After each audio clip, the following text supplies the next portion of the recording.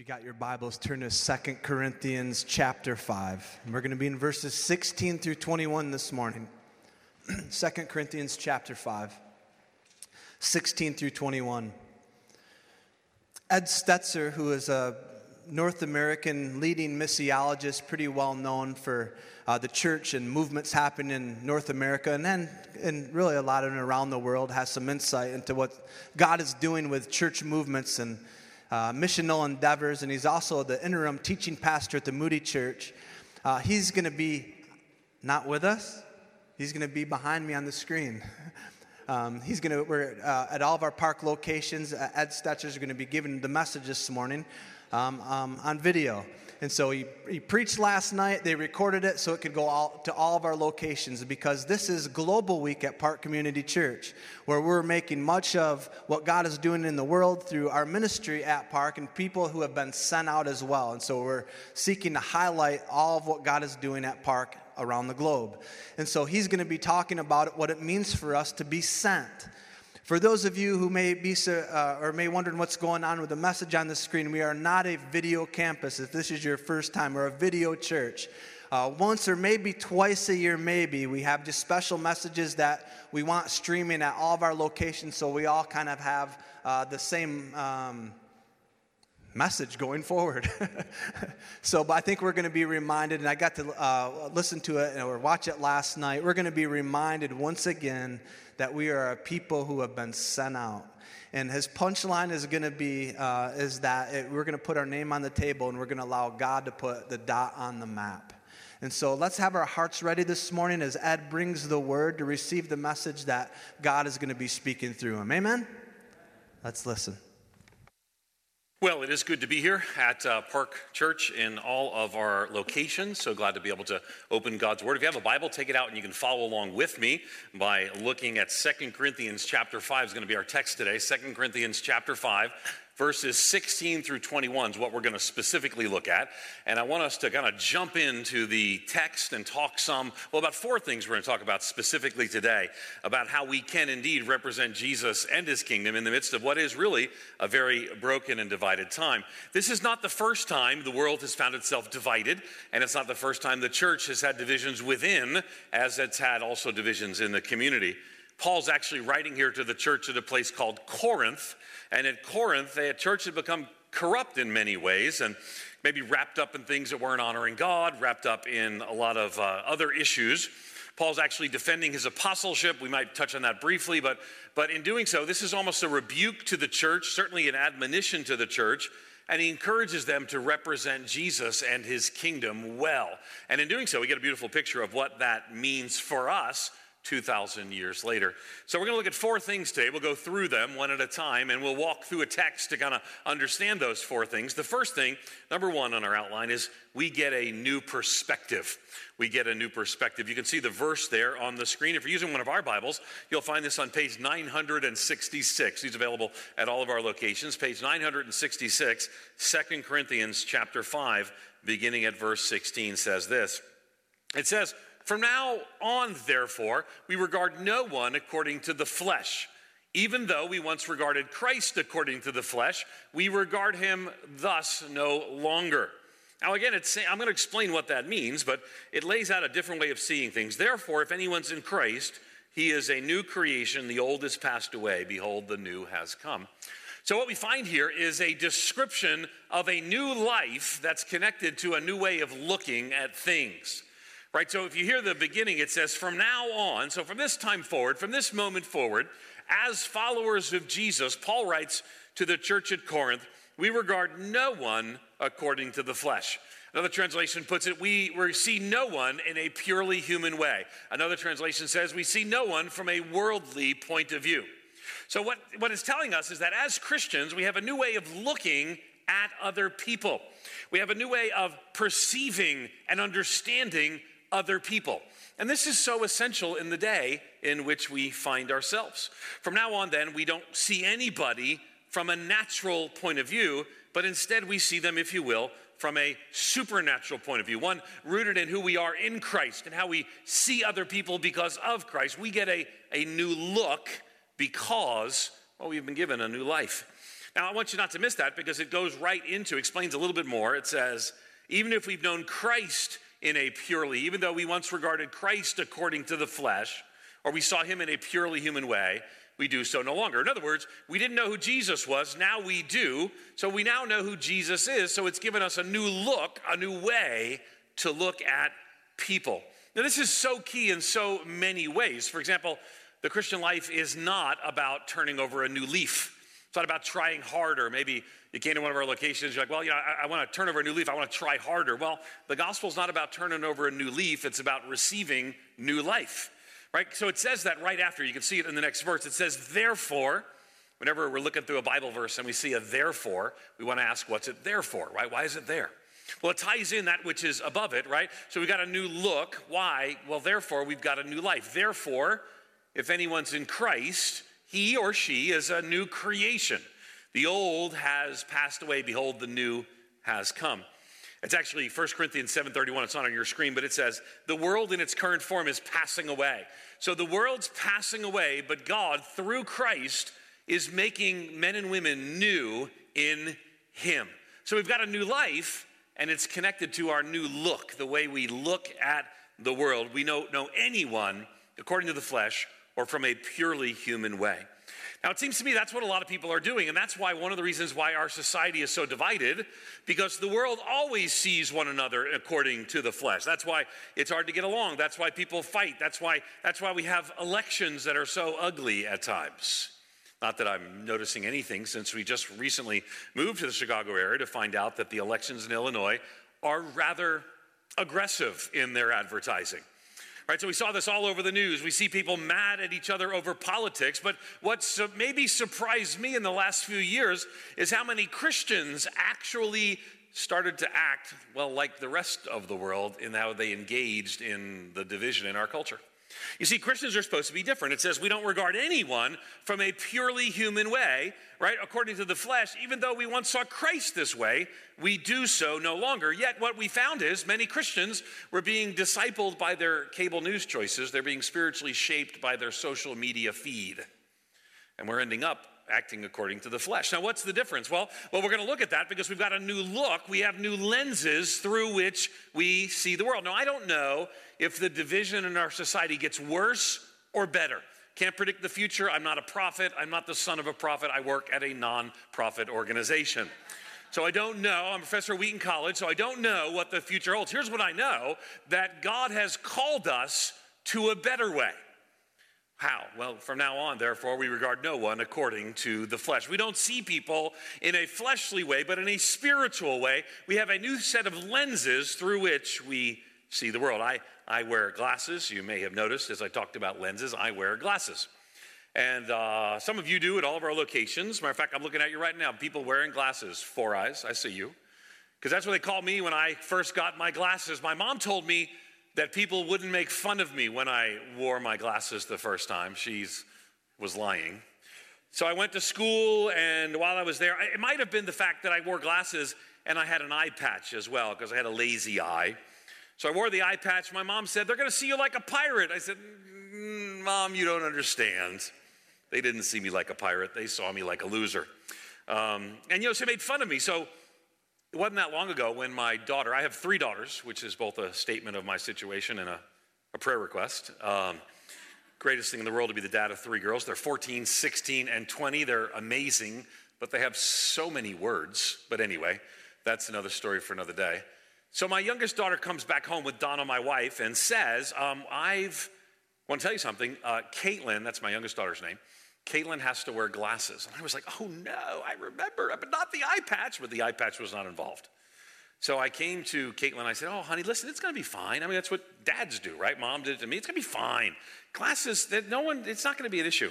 And she's like, Dad, like middle schoolers talk to their dads. Dad, glasses are cool now.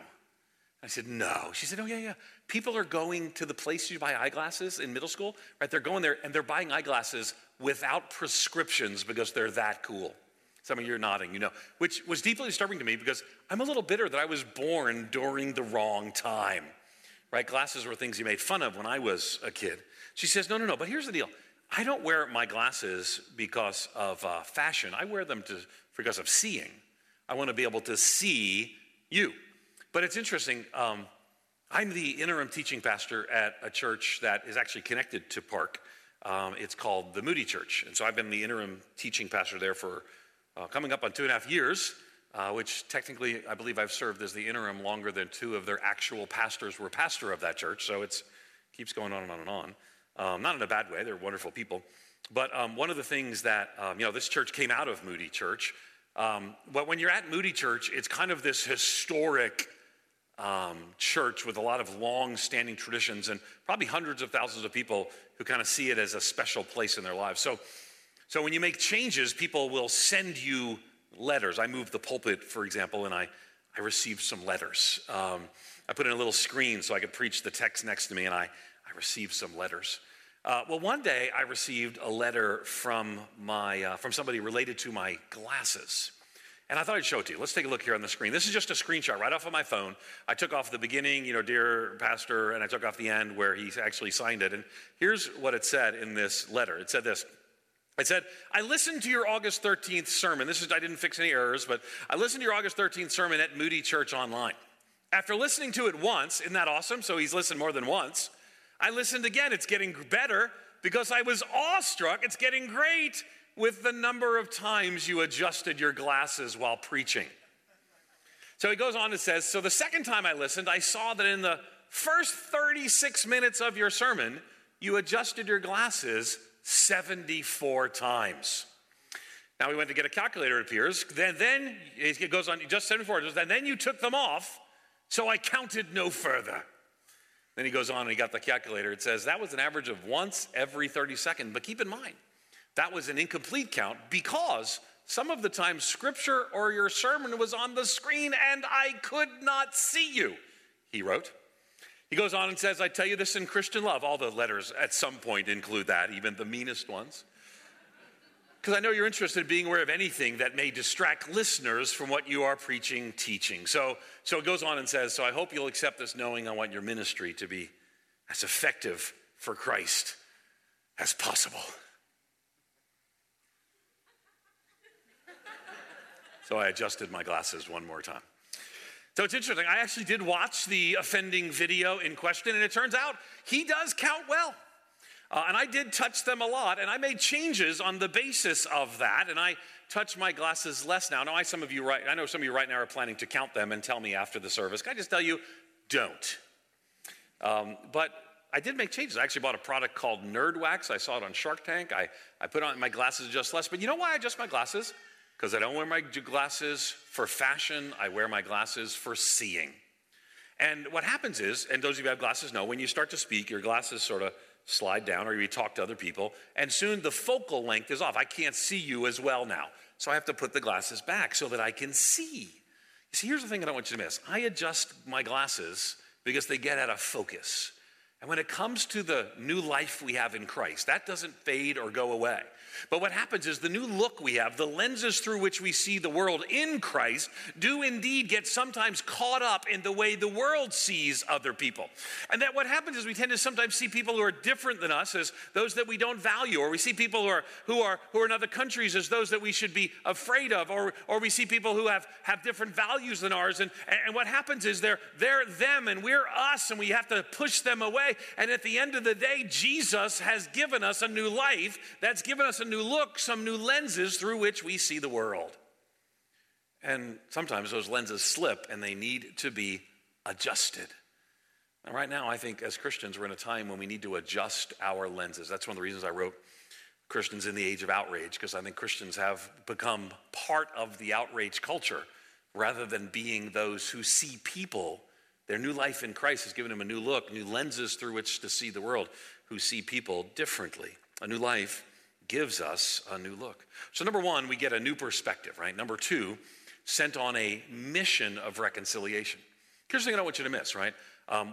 Jesus has actually sent us on a mission of reconciliation, that his own work on the cross is what compels us on that mission. Let's take a look. It says this, beginning at verse 18, if you're using our Bible, page 966, it says this. It says, all this is from God. These things all tie together, right? The therefore tied into the verse before. Now, all this is from God. What? The new life we have, the new look we have, the new lenses through which we see the world. All this is from God, who through Christ reconciled us. I want you to notice how many times the word reconcile is used in the next two verses.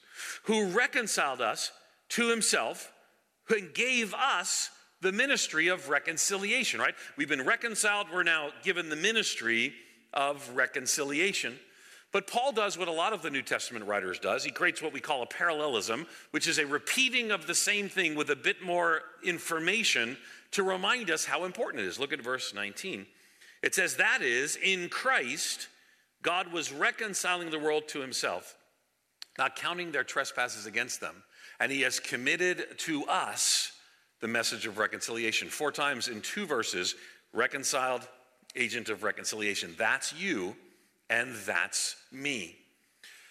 So earlier on Saturday, I took a tour with a group of people. I was consulting with a denominational family, and I took a tour with them. I took them through the Billy Graham Center Museum there at Wheaton College. It's worth a trip if you're ever in and around Wheaton to go see the Billy Graham Center Museum. I took them through this, and I reminded them that Billy Graham had this simple message. The simple message was this, right? You need Jesus. Right, you need peace with God. That comes because of what Jesus has done on the cross for your sin and in your place. And serving the executive director of the Billy Graham Center there at Wheaton, it's a privilege in many, many ways. But one of the things that we had for a long time was I carried around a card with me for a long time that when Mr. Graham, that's kind of what we call him in the folks who work in and around Mr. Graham, I carried a card, and they would call up, and they'd give me a secret code word. The code word was Washington Project, by the way, which sort of reminds you, don't tell Ed Stetzer secret code words. But they'd call up and we'd know before it was public that Mr. Graham died. And, of course, my guess is many of you watched the funeral or listened to it online or on the radio. So I was actually in Florida when I learned this, and I was actually going to the airport, and an Uber driver, Donna, my wife, came with me. And we were taking an Uber to the airport. And that day was about 35, 40 minutes because of traffic. And when we got in the Uber driver, we got in. And Uber drivers are generally nice because they're trying to get a good rating, right? So, I mean, maybe they're nice because they're nice people too. I shouldn't say that. But I'm trying to be nice to them because I want a good rating. So let me just confess my heart. I want the 5 rating too. And right now mine is 4.96, and it's driving me crazy who rated me below 5. So I get in, and Donna gets in the other side, and the Uber driver's name is Jane. And Jane starts talking to us, and it's interesting because the first thing she says was, listen, if you need a charger cord, I've got a charger cord for your phone. There's some refreshments, some water, there was some candy. It says, take anything you want, she says, in this middle area. Now, one of the things that was conspicuously in there was a Bible. Now, it was a little Bible, kind of like a little Gideon's Bible, but not a Gideon's Bible, just a pocket Bible, if you will. And so Donna kind of looks at me and smiles, and I look at her and I smile, like I got a plan here, right? So Jane starts talking to us as we're driving to the airport, and this is the day before Mr. Graham dies. And she starts talking to us, and she says, what brought you to town? I mean, how long have you been here? Well, about 2 years. What brought you to town? And I didn't want to give it away, so I quickly said to her, I'm a teacher. What do you do? I didn't want to tell her I was a professor at Wheaton College. So I'm a teacher. What do you do? She said, well, I'm a realtor. And my kids encourage me the time when we're not out doing a show-in or sales aren't moving in the real estate to drive Uber. And I just love it. I said, well, that's great. And so we keep talking. She keeps asking questions, and she keeps leading us to spiritual things. And Donna's looking at me smiling. And so finally Jane says, listen, so do you guys have like any spiritual beliefs or anything? And Donna says, you have to tell her. And so finally I do. I said, Jane, listen, I'm actually a professor at Wheaton College, and I teach evangelism, and you are doing great. And we laughed, and she's a believer, loves the Lord, goes to a church near where she picked us up. And I asked her, Jane, can I interview you right now? I took my phone, I put on voice memos. I said, and I took the interview, and I put it at Christianity Today, and it's called Jane the Uber Driver. Right? And we talked about whether not to use her last name, and then it ended up going kind of global. It got picked up by radio networks, started talking about it. And so Jane took us to the airport that day, and that next day, Mr. Graham died, known for being an agent of reconciliation, speaking about how he's received new life in Christ and how others can as well. So it was about a week or so later that we actually had the funeral for Mr. Graham. We went down to Charlotte and went into this tent that's a replica of a famous crusade tent that he had. And right before the funeral, the press wasn't in there during the funeral, but right before the funeral, a reporter from the New York Times came up to me and said, Dr. Stetzer, asked me other questions, but one of the questions they asked, what do you think the legacy of Billy Graham is? What do you think the most significant contribution he made was? And then the reporter, she asks me, who's the next Billy Graham? And they always ask that. Reporters always ask that. And there's really not a next Billy Graham. Nobody in the family claims that. Nobody claims it for themselves. Sometimes someone might say, well, they're the next Billy, someone else is the next Billy Graham. So she said, who's the next Billy Graham? And I said, Jane the Uber driver. And she looked at me with this puzzled expression. I explained to her the story. We happened to be friends, this reporter, and she said, that's too long for the New York Times, but kind of a fun story. But here's the thing I want you not to miss. I really do think that Jane the Uber driver is the next Billy Graham. Well, actually, it's even more significant than that. You see, there's a highway that goes all the way back to when Jesus told the disciples to go and make disciples of all nations. And those disciples told somebody who told somebody who told somebody who told somebody who told somebody who told, and eventually someone told someone who told you. And then you were told by somebody who'd been reconciled by God that you can receive reconciliation with God, and then you trusted Jesus as your Savior and your Lord. And my encouragement for you, this Great Commission highway goes back 2,000 years, right? Don't let your life be a cul-de-sac on the Great Commission highway. See, what that means is that all of our locations at Park, that means that we've got to be showing and sharing the love of Jesus. As we talk about and pray about and engage the city, we've got to be showing and sharing the love of Jesus to a broken and hurting world. And that's not always so easy to do. See, but that's part of why we gather here and we have this special weekend focused on global. You see, the reality is that Jane is actually the first person who actually tried to share the gospel with me since I moved to Chicago. And it was 2 years. And maybe it could be because someone knows who you are, or you've connected with somebody, or maybe I just have this air of a pastor. I don't know. I've been told that some people can spot pastors a mile away. But here's what I would say, right? If we're really all on this Great Commission highway, your life and my life should be, at least in part, shaped by the opportunity and taking the opportunities to share the good news of the gospel. But here we got to take it a step further. You see, it's not God's mission just to Chicago, it's God's global mission. You see, there are people who need to hear about Jesus in Indonesia. There are people who need to hear about Jesus in Turkey. There are people who need to hear about Jesus among the Pokot in Africa, the Quechua of the highlands of Peru, and the Iban in Malaysia. So the question is, will our church be a cul-de-sac on the Great Commission highway, or will we ourselves as a church value God's global mission? So when I hear about a desire to send 100 people out from Park, I say, praise God for a church that takes seriously that they're on the Great Commission highway. And they want that highway to go to Indonesia. They want that highway to go to Turkey. They want that highway to go to Brazil. They want that highway to go to Japan and 1,000 other places. You see, we're sent on a mission of reconciliation. Doesn't end there, right? Number one, we get a new perspective. Number two, sent on a mission of reconciliation. Number three, representing Jesus and his kingdom.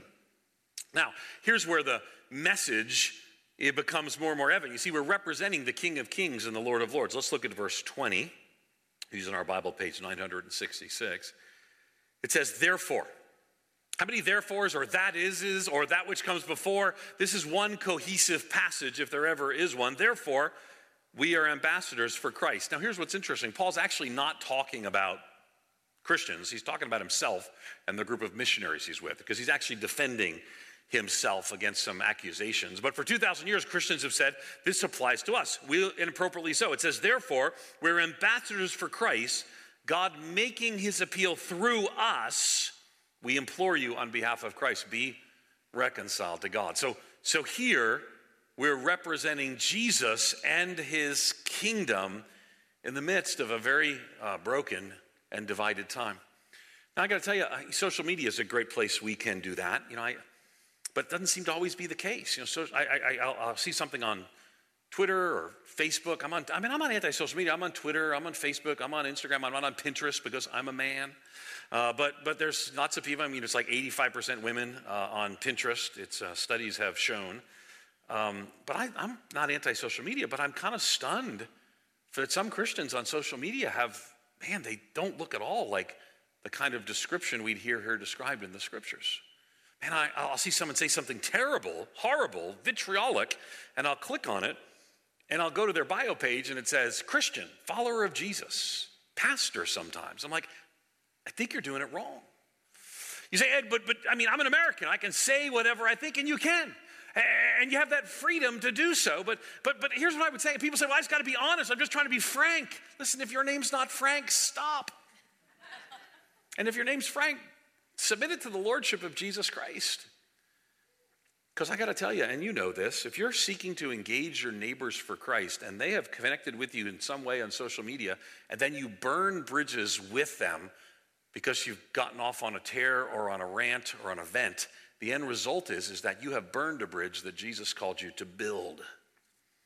And we're ambassadors for Christ. This is not my home, right? And we love where we are, right? But we're ambassadors for Christ. But this doesn't mean that this is ultimately my home. I'm a citizen of another kingdom, a kingdom that's not of this world.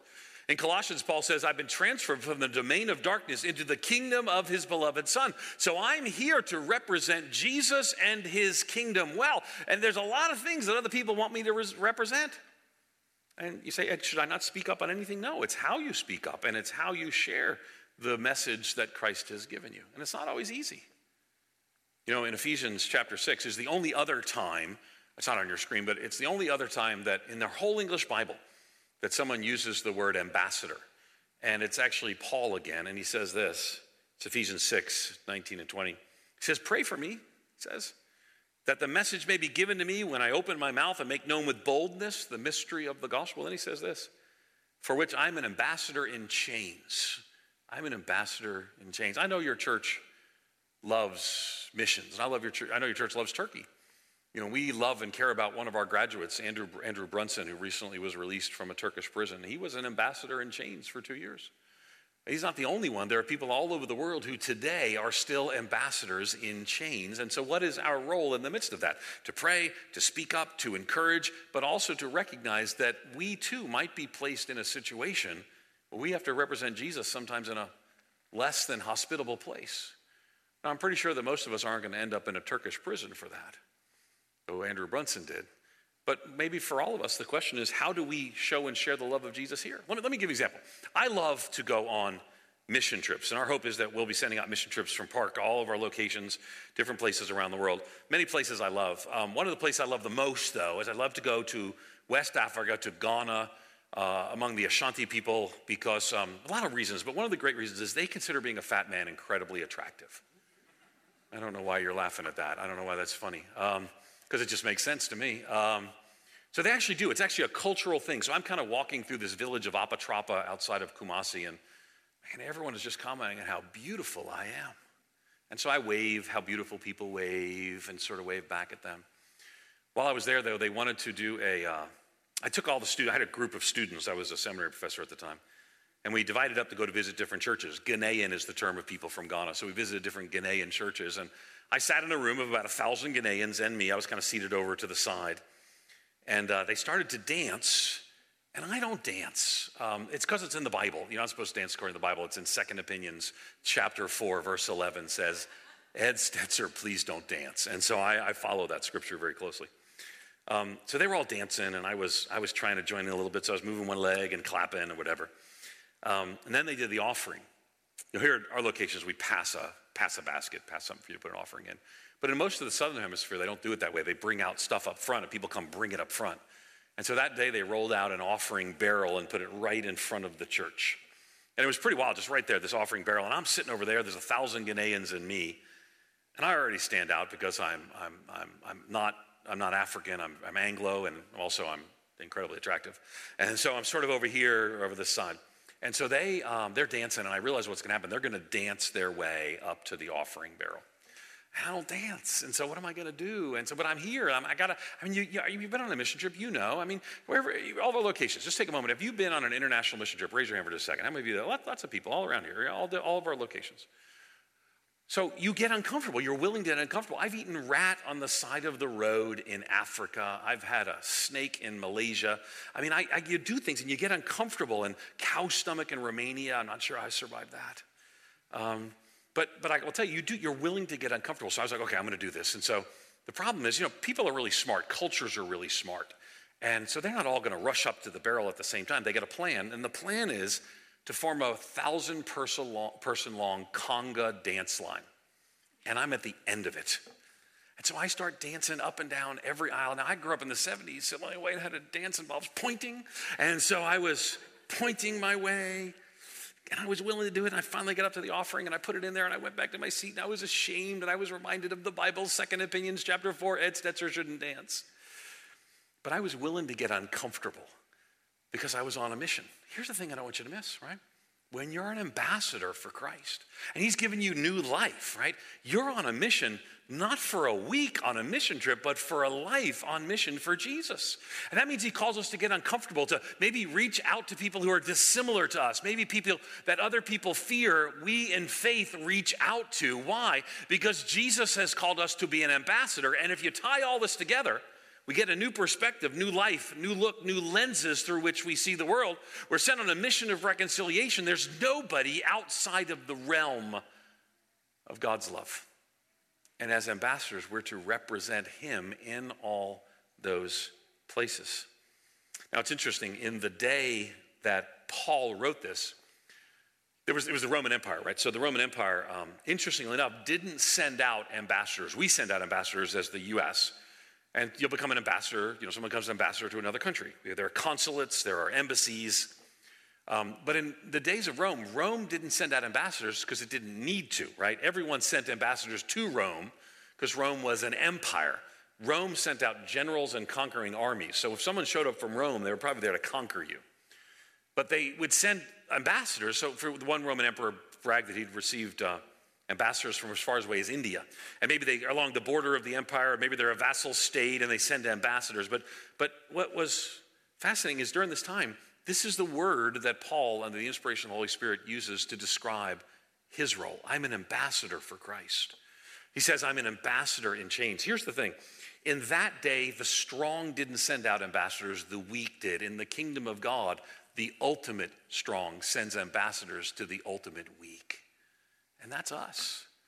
So we're ambassadors for Christ. So number one, we get a new perspective. Remember, we've got a new life, new look, new lenses through which we see the world, and they need to be adjusted at times. Number two, we're sent on a mission of reconciliation, right? At the end of a Great Commission highway, we don't become the cul-de-sac, we continue the mission. We do that personally as we share the gospel. We do that as some may indeed be called to cross-cultural missions, to go to the nations. And we have means and ways to connect you that here through Pastor Dave and others to connect you with God's global mission. Number three, we're representing Jesus and his kingdom as ambassadors. And number four, and finally, and I'll close with this. You know what it means, by the way, when a guest speaker says, I'll close with this? Absolutely nothing, because, what are you going to do? Number four, and finally, because of the cross. Now, it's interesting when you read the passage. It takes this sudden shift in the passage, because everything else has been tied together to this point until this. Remember, it's therefore, and in light of, or because of, or this flows from, and all of a sudden, it's like a whole new thought. It's like Paul kind of leaves and comes back with a new idea. But if you look in your Bible, what you'll see is it's still connected with that thought. Here's what it says.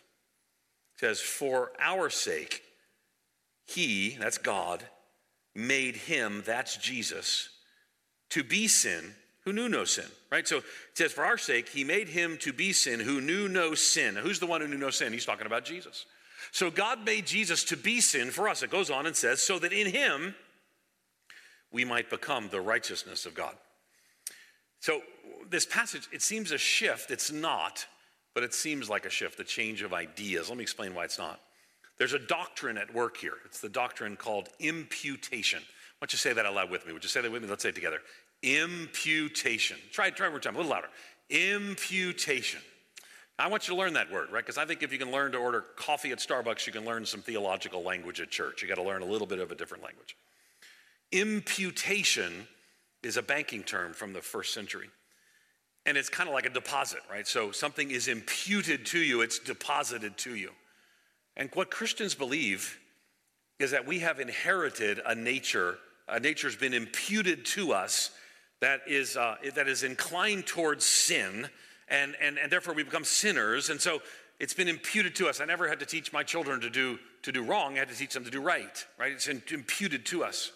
But what this passage tells us is something remarkable. It says, for our sake, look at it again. We'll put it on the screen again. He made him to be sin who knew no sin. So God the Son, Jesus the Christ, was born, lived a sinless life, died on the cross. But on the cross, there's this one point where he cries out, Eloi, Eloi, my God, why have you forsaken me? At that one point, he became sin for us. So he dies a sinner's death. Jesus is not a sinner, but he dies a sinner's death because my sin and your sin was imputed to Jesus, deposited in him, which is when he cries out, my God, why have you forsaken me? Because my sin was imputed to him.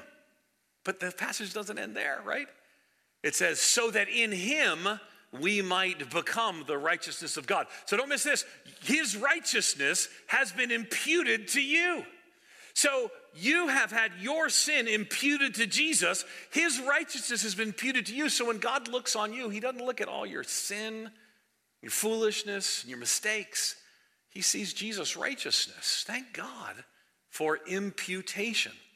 What has that got to do with the rest?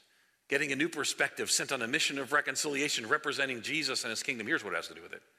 Because when you're aware of what God has done in Christ for you, when you know what Jesus did on the cross for your sin and in your place, that's what causes people to get up and move to another country to tell people about the good news of the gospel. That's what causes people to get up and share with their coworker or their friend or their family member or whoever it may be. And as we approach the holidays, what opportunities are there? You say, Ed, I can't talk to my family. Well, you actually can when you understand what God has done in Christ for you. So these things do tie together. It's not an isolated comment. You see, we get a new perspective sent on a mission of reconciliation, representing Jesus and his kingdom because of the cross. When I get what Jesus has done for me, what he has done by taking my sin in and on him, when I get that the new life I have flows from what God did with Jesus on the cross, and the victory that ultimately came as God raised him from the dead, I can say yes to Jesus. And that's what I want to ask you to do today. All of our locations, a simple thing as we close our sermon together. I want to ask you to take your yes and put it on the table because of what God has done. You put your yes on the table and let God put it on the map. You say what Isaiah said. You say, here I am, Lord. Send me. Get a new perspective, sent on a mission of reconciliation, representing Jesus and his kingdom because of the cross. Would you pray with me? Father, we acknowledge that by your grace and your goodness, you have redeemed us and called us by name. And we acknowledge once again today, all of our locations and all of our hearts, that this is your church, and my life is your life. Father, I pray that you might burden dozens and eventually hundreds of people to go on cross-cultural mission endeavors, some permanently, some temporarily, but for all of us to just put our yes on the table and let God put it on the map. Father, I pray that some of us who put our social media under the lordship of Jesus Christ to use it to show and share the love of Jesus. I pray that some of us would use our workplaces and our family relationships and these holidays that are before us to show and share the love of Jesus. But Lord, help us to adjust the lenses. Help us to see more clearly. And help us to do so because of what God has done through Jesus dying on the cross for our sins in our place. We say, here I am, Lord, send me. We put our yes on the table, Lord. You put it on the map. In Jesus' name, amen. Amen. Would you stand with me?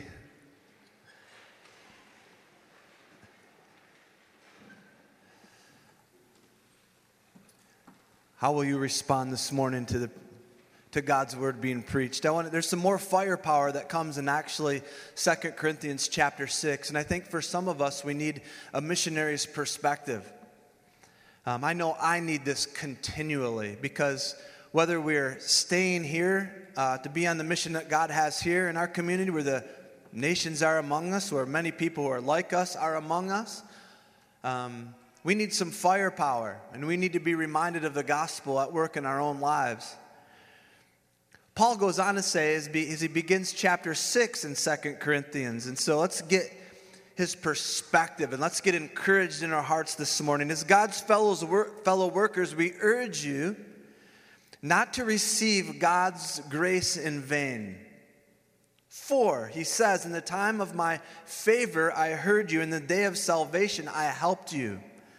It's bringing it back to what Ed was saying, that when you called out to God and you asked for him to forgive you of your sins and to reconcile you to himself, he heard you. And he goes on to say, and he says, I tell you, now is the time of God's favor, and now is the time of God's salvation. This is the moment we are in history where God is reconciling the world to himself through the work of the church, and that is us. So who is it that you need to talk to this weekend? When you go back home, maybe for Thanksgiving, or you got family coming here, who do you need to have a conversation with? And it's not only your words, because Paul goes on, because it's your life that backs up your good words. How does your ministry resume looking this morning? How are people viewing you at work? He says, we put no stumbling block in anyone's way so that our ministry will not be discredited. I think that's what Ed was getting at with the social media stuff. And rather, as servants of God, we commend ourselves in every way in great endurance, in troubles and hardships and distresses, in beatings, imprisonments and riots, in hard work, sleepless nights, and hunger. Sometimes we need a missionary's perspective, don't we? You're a missionary. You've been sent. In purity, in understanding, in patience, and kindness, in the Holy Spirit, and in sincere love, in truthful speech and in the power of God, with weapons of righteousness in the right hand and in the left, through glory and dishonor, bad report and good report, genuine yet regarded as impostors, known yet regarded as unknown, dying and yet we live on, beaten and yet not killed, sorrowful yet always rejoicing, poor but making many rich, having nothing but possessing everything. I can't identify with all of that, but there's some of it that I can. What's your ministry resume looking like in the mission that God has sent you on, not only individually, but for us as a church? God is doing a wonderful work in and through us, Park family. He really is. Take note and join in so we can experience that great joy of being sent on mission, and then we can sing again, blessed be your name.